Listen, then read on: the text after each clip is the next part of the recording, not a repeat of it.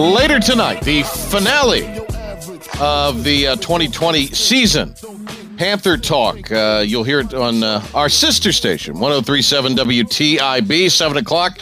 That will follow Joe Dooley's show, which follows us here on 94.3 The Game. So just a quick trip up the dial after Coach's show tonight. You can listen to Mick and Zoke and all of the gang, and Jim Zoke with us here the day after the Panthers finale. Zoke, thank you for taking a few minutes, and as always, thank you for doing this all season long. We've really appreciated it and enjoyed it. Yeah, it's always fun. Happy New Year to you and all the listeners out there as we got the 2020 behind us, and hopefully 2021 will turn out a whole lot better. I've got a lot of questions. Ben Byram has a lot of questions, Zoke. So stand by for that because he's very passionate about everything. Among the things that Matt Rhule said today was that a foundation has been laid. How sturdy is that foundation? Well, that would be the question. So far, it's 5-11 sturdy. And I had a few more pieces to it, but I think they had to come in and get started somewhere. And there's still a lot of questions, obviously, as you end on probably your least impressive performance of the season. So not that that's everything, but not the way you wanted to go out, 33-7. But there are some obvious pieces of both offense and defense, and the return of Christian McCaffrey will be huge next year. But they got some big issues. They got quarterback, they got left tackle, they got more defenders to add, maybe a pass-catching tight end. So there's a number of things that they certainly can address. You got to get a GM to make all that come together. So lots to be done here for this team. So I hear you mention they need a quarterback in there. The Charlotte media and statewide media has been really rough on Teddy Bridgewater today. Matt Rhule talked about Bridgewater didn't play his best, but also said that he's been hurt since the second half of the Tampa game. So not a great performance yesterday. You're number 8 in the draft coming up, which would, I guess, be a spot you could pick a quarterback. What is Teddy Bridgewater's future in Charlotte right now, would you say, as we sit here the day after the season?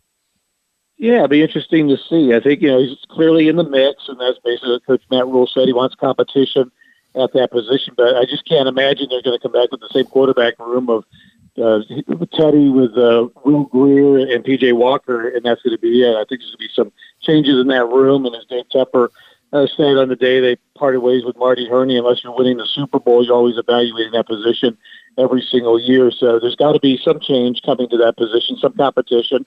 I think Teddy will certainly be in the mix, signing a 3-year deal there. But I think you'd want to see someone challenge him, certainly for that starter's role next year. And I think Teddy proved capable at times, but for whatever reason, whether it was that injury you alluded to or whatever, last 5-6 weeks of the season, we're not that great at that position, and really for a lot of the offense overall. Jim Zoke with us. Panther Talk coming up at 7 this evening on 103.7 WTIB. Here's my, and I go back to this. We've talked about this. Ben and I were talking about it earlier. I don't care who you put back there until that offensive line is shored up and has some depth.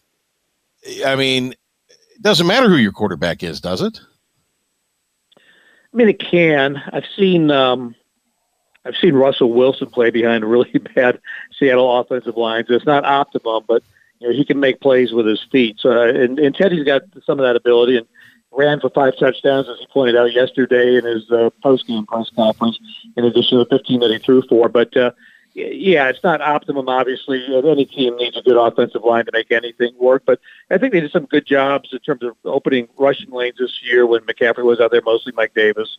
But also, I don't think they were atrocious. I think they're more middle of the pack. It was very patchwork. I think a good job by Coach Pat Meyer putting together without left tackle Russell Okung most of the way, and that kind of changing at that position 5 different times. Yeah, right. Due to COVID and injuries, and then the guard positions were kind of same thing, a lot of attrition there. So some of that might be on the roster. It just wasn't healthy and activated all year. I'm not necessarily advocating for Teddy Bridgewater, but as you said, I mean, there's a 3-year commitment in place. It's not, in the grand scheme of things, costing you a ton of money like other quarterbacks would. I don't know right now how advantageous this would be to any other sort of free agent. Who knows? But I guess my thought is on this, won't Teddy Bridgewater benefit from even though he's a veteran guy, an off season that involves OTAs, that involves a preseason camp. Won't this entire group really benefit from that? I know there'll be people who won't be back, but just the whole, from the coaching staff down to the last guy on the roster or the last guy on the practice squad, this whole group, and this is not anything that any other teams don't need, but they could really benefit from a true off season, everybody get healthy, and you go through this sort of preseason. Yeah, and it does. That would help any team, as you said, though. And then beyond that, by the end of the season, you should be being better at that position, not I going agree. the other direction. So, I mean, that's, by that point, whether you've had OTA, mini camps, preseason games, you should have figured it out, 3-4 months into the season of 16 games, and he played in 15 of the 16. So, again, it's not all on Teddy, but you look at 15 touchdown passes, 11 interceptions. That job pays a lot of money for a reason. Oh, yeah. And the expectations and the leadership that come with that. So he knows it. I mean, he gets it. The coach was talking about it today. So it's not like you're going to put it all on Matt Paradis at center for the offense not being as good as it should be this year. So it's going to go on. Things like the quarterback are the first thing you're going to look at. All right. We got Jim Szoke with us here. Ben Byram is up now. I'm going to let Ben ask you some questions because he's chomping at the bit. So, Ben, go ahead. This is a very minor question in the grand scheme of things after that awful performance yesterday, but a lot was made from Panthers fans about the activation of Tommy Stevens, the quarterback, off the practice squad. If I'm not mistaken, he was originally drafted by the Saints to be the replacement for Taysom Hill because they weren't really sure if Taysom Hill was going to re-sign in free agency last year. He comes in and he makes some plays yesterday. I know one was for a big first down, and he averaged 6 yards a carry. Do you anticipate him having a role in this offense moving forward, even if it's a small one, or is that just more so kind of a one-time thing? Oh, no, I'm sure the fact that they activated him was with a purpose, and I thought he played well. I think he ran the ball 3 times yesterday and do some wildcat, and I think he could play, like Taysom Hill could play some amount of, receiving tight end kind of a position there.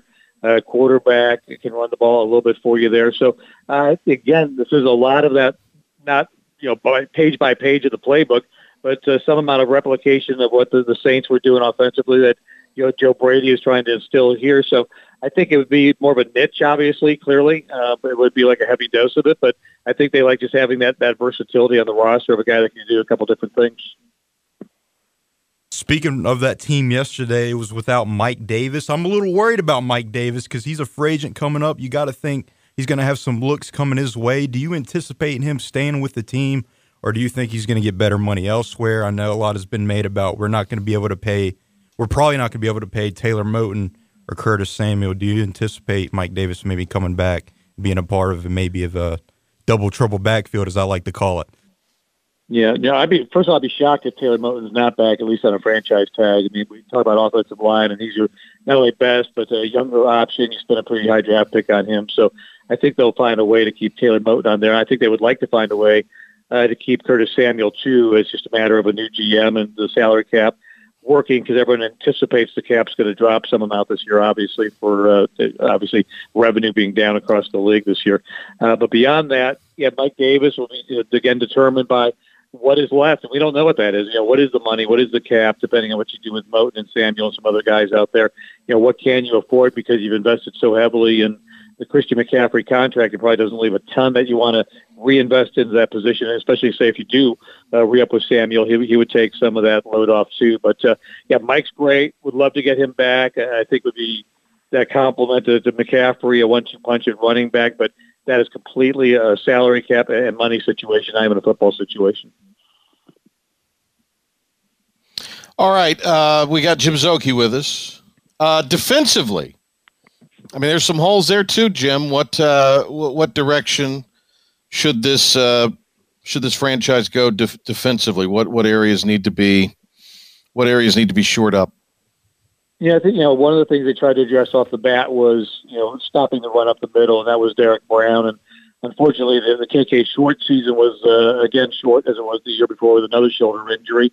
And they did okay with Zach Kerr and Bravian Roy, so they've already invested at that position. So you got one edge rusher for sure that's terrific in Brian Burns. I think they are very high in what Yetur Gross-Matos can bring and some other rotational guys there. But beyond that, I think you look at the back seven. I think you look at the secondary and you look at linebacker, and you got Shaq Thompson, you got Jeremy Chin, and you got Dante Jackson.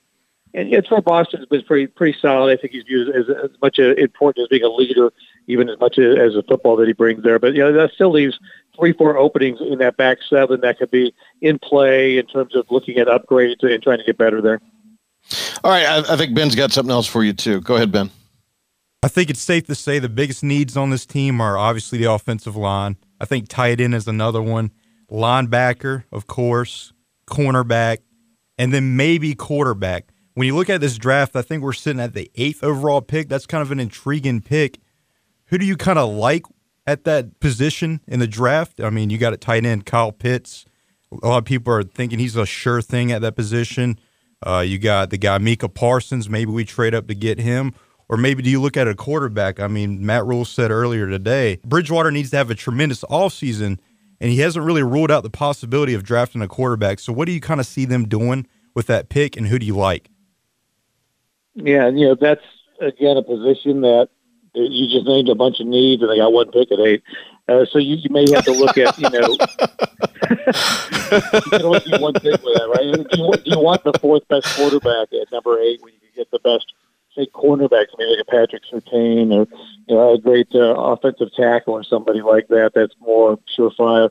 The guy I don't know much about has been talked about all year is Trey Lance, and he seems like the other 3 would be gone in front of him with Lawrence and Fields and Wilson. Yeah. So I think, it depends on their evaluation. I have zero evaluation other than the name Trey Lance. I've seen no North Dakota State. They didn't play this year. I think they're a spring league this year because of COVID. And so he's not playing. So I don't know enough about him to know if he's good or not. Certainly good players can come out of small colleges. I just don't know how to evaluate that. But there are guys that played at a higher level, like, say, a Mac Jones, if he's available in the second round. Or will Kyle Trask possibly be a better pro than what he showed at that last college game when he didn't have his receivers in the bowl game for Florida or whoever? I mean, you look at Dak Prescott was a 4th-round pick. Russell Wilson, a 3rd-round pick. I mean, you don't have to have a top 10 pick to get a quarterback, but you can chuck a pick and lose a guy that does nothing for you by spending and overreaching there. So I think they'll really have to do their homework, and with that new GM, that's going to be a huge priority.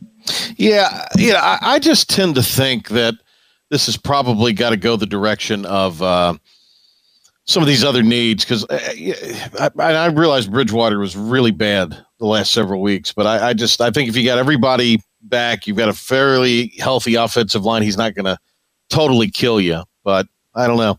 All right, Jim, let me just ask you real quick. Playoffs are set. What do you see happening over the next 3 or 4 weeks? It just looks like a lot of really good football teams. When you got double-digit teams like Miami not even qualifying for the playoffs, even though they expanded the playoffs this year, they add one more team in each conference. And I just think it's not just it's going to be Green Bay and Kansas City. I just see so many quality teams. If New Orleans is healthy and has Kamara went out of the bat, put him back in there and going up against Green Bay. And Seattle went through that dip, but now they look like they're back and playing good. AFC is just overloaded with great teams. Oh, AFC is unreal. Unreal. Yeah. I mean, the worst looking team might be Cleveland. They got 11 wins. And so it's just really loaded with, I think it was really a year of the haves and the have-nots. Like, there wasn't a ton of middle. Like, the only teams that don't look great are, like, Chicago got in, and obviously Washington because somebody had to win that division. So a little bit of an off year in the NFC. But the other 4 there, and the entire AFC, Buffalo, is so good. I mean, it's just loaded. So I think it's going to be really a wide open, cool competition this year. Yeah, I think the AFC, just something tells me we're not going to automatically have Green Bay, Kansas City, but we may very well. Who knows?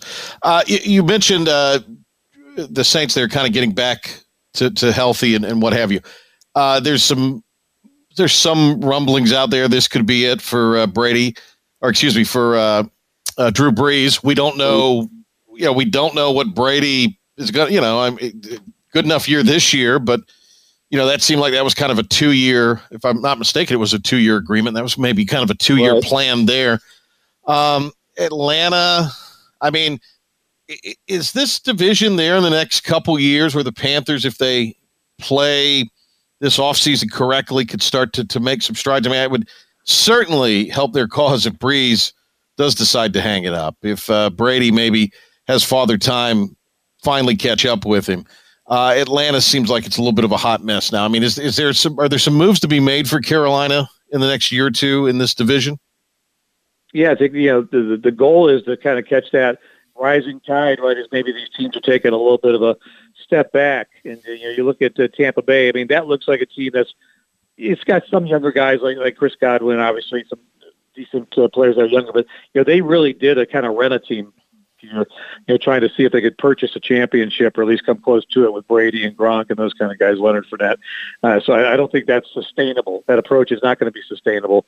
And then you look at Atlanta, I think they're going to blow that sucker up. I can see Julio Jones being done there. Matt Ryan, whether he stays or not, is like 35, I think. So I think that's coming to an end. And wouldn't be surprised.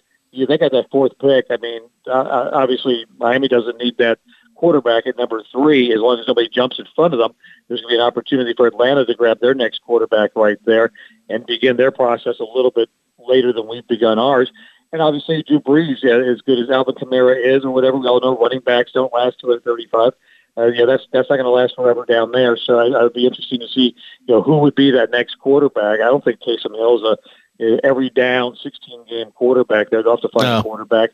And a lot of folks think this will be Drew Brees' last year, that he'll go to the TV booth next year. Yeah. Jim, thanks a lot. We may call on you from time to time during the postseason and beyond, but we appreciate you hopping on with us each week. It's been a lot of fun. We enjoy it, and our listeners do too, so thank you for taking the time with us. Always fun, Patrick and Ben. Always appreciate you guys. Thank you.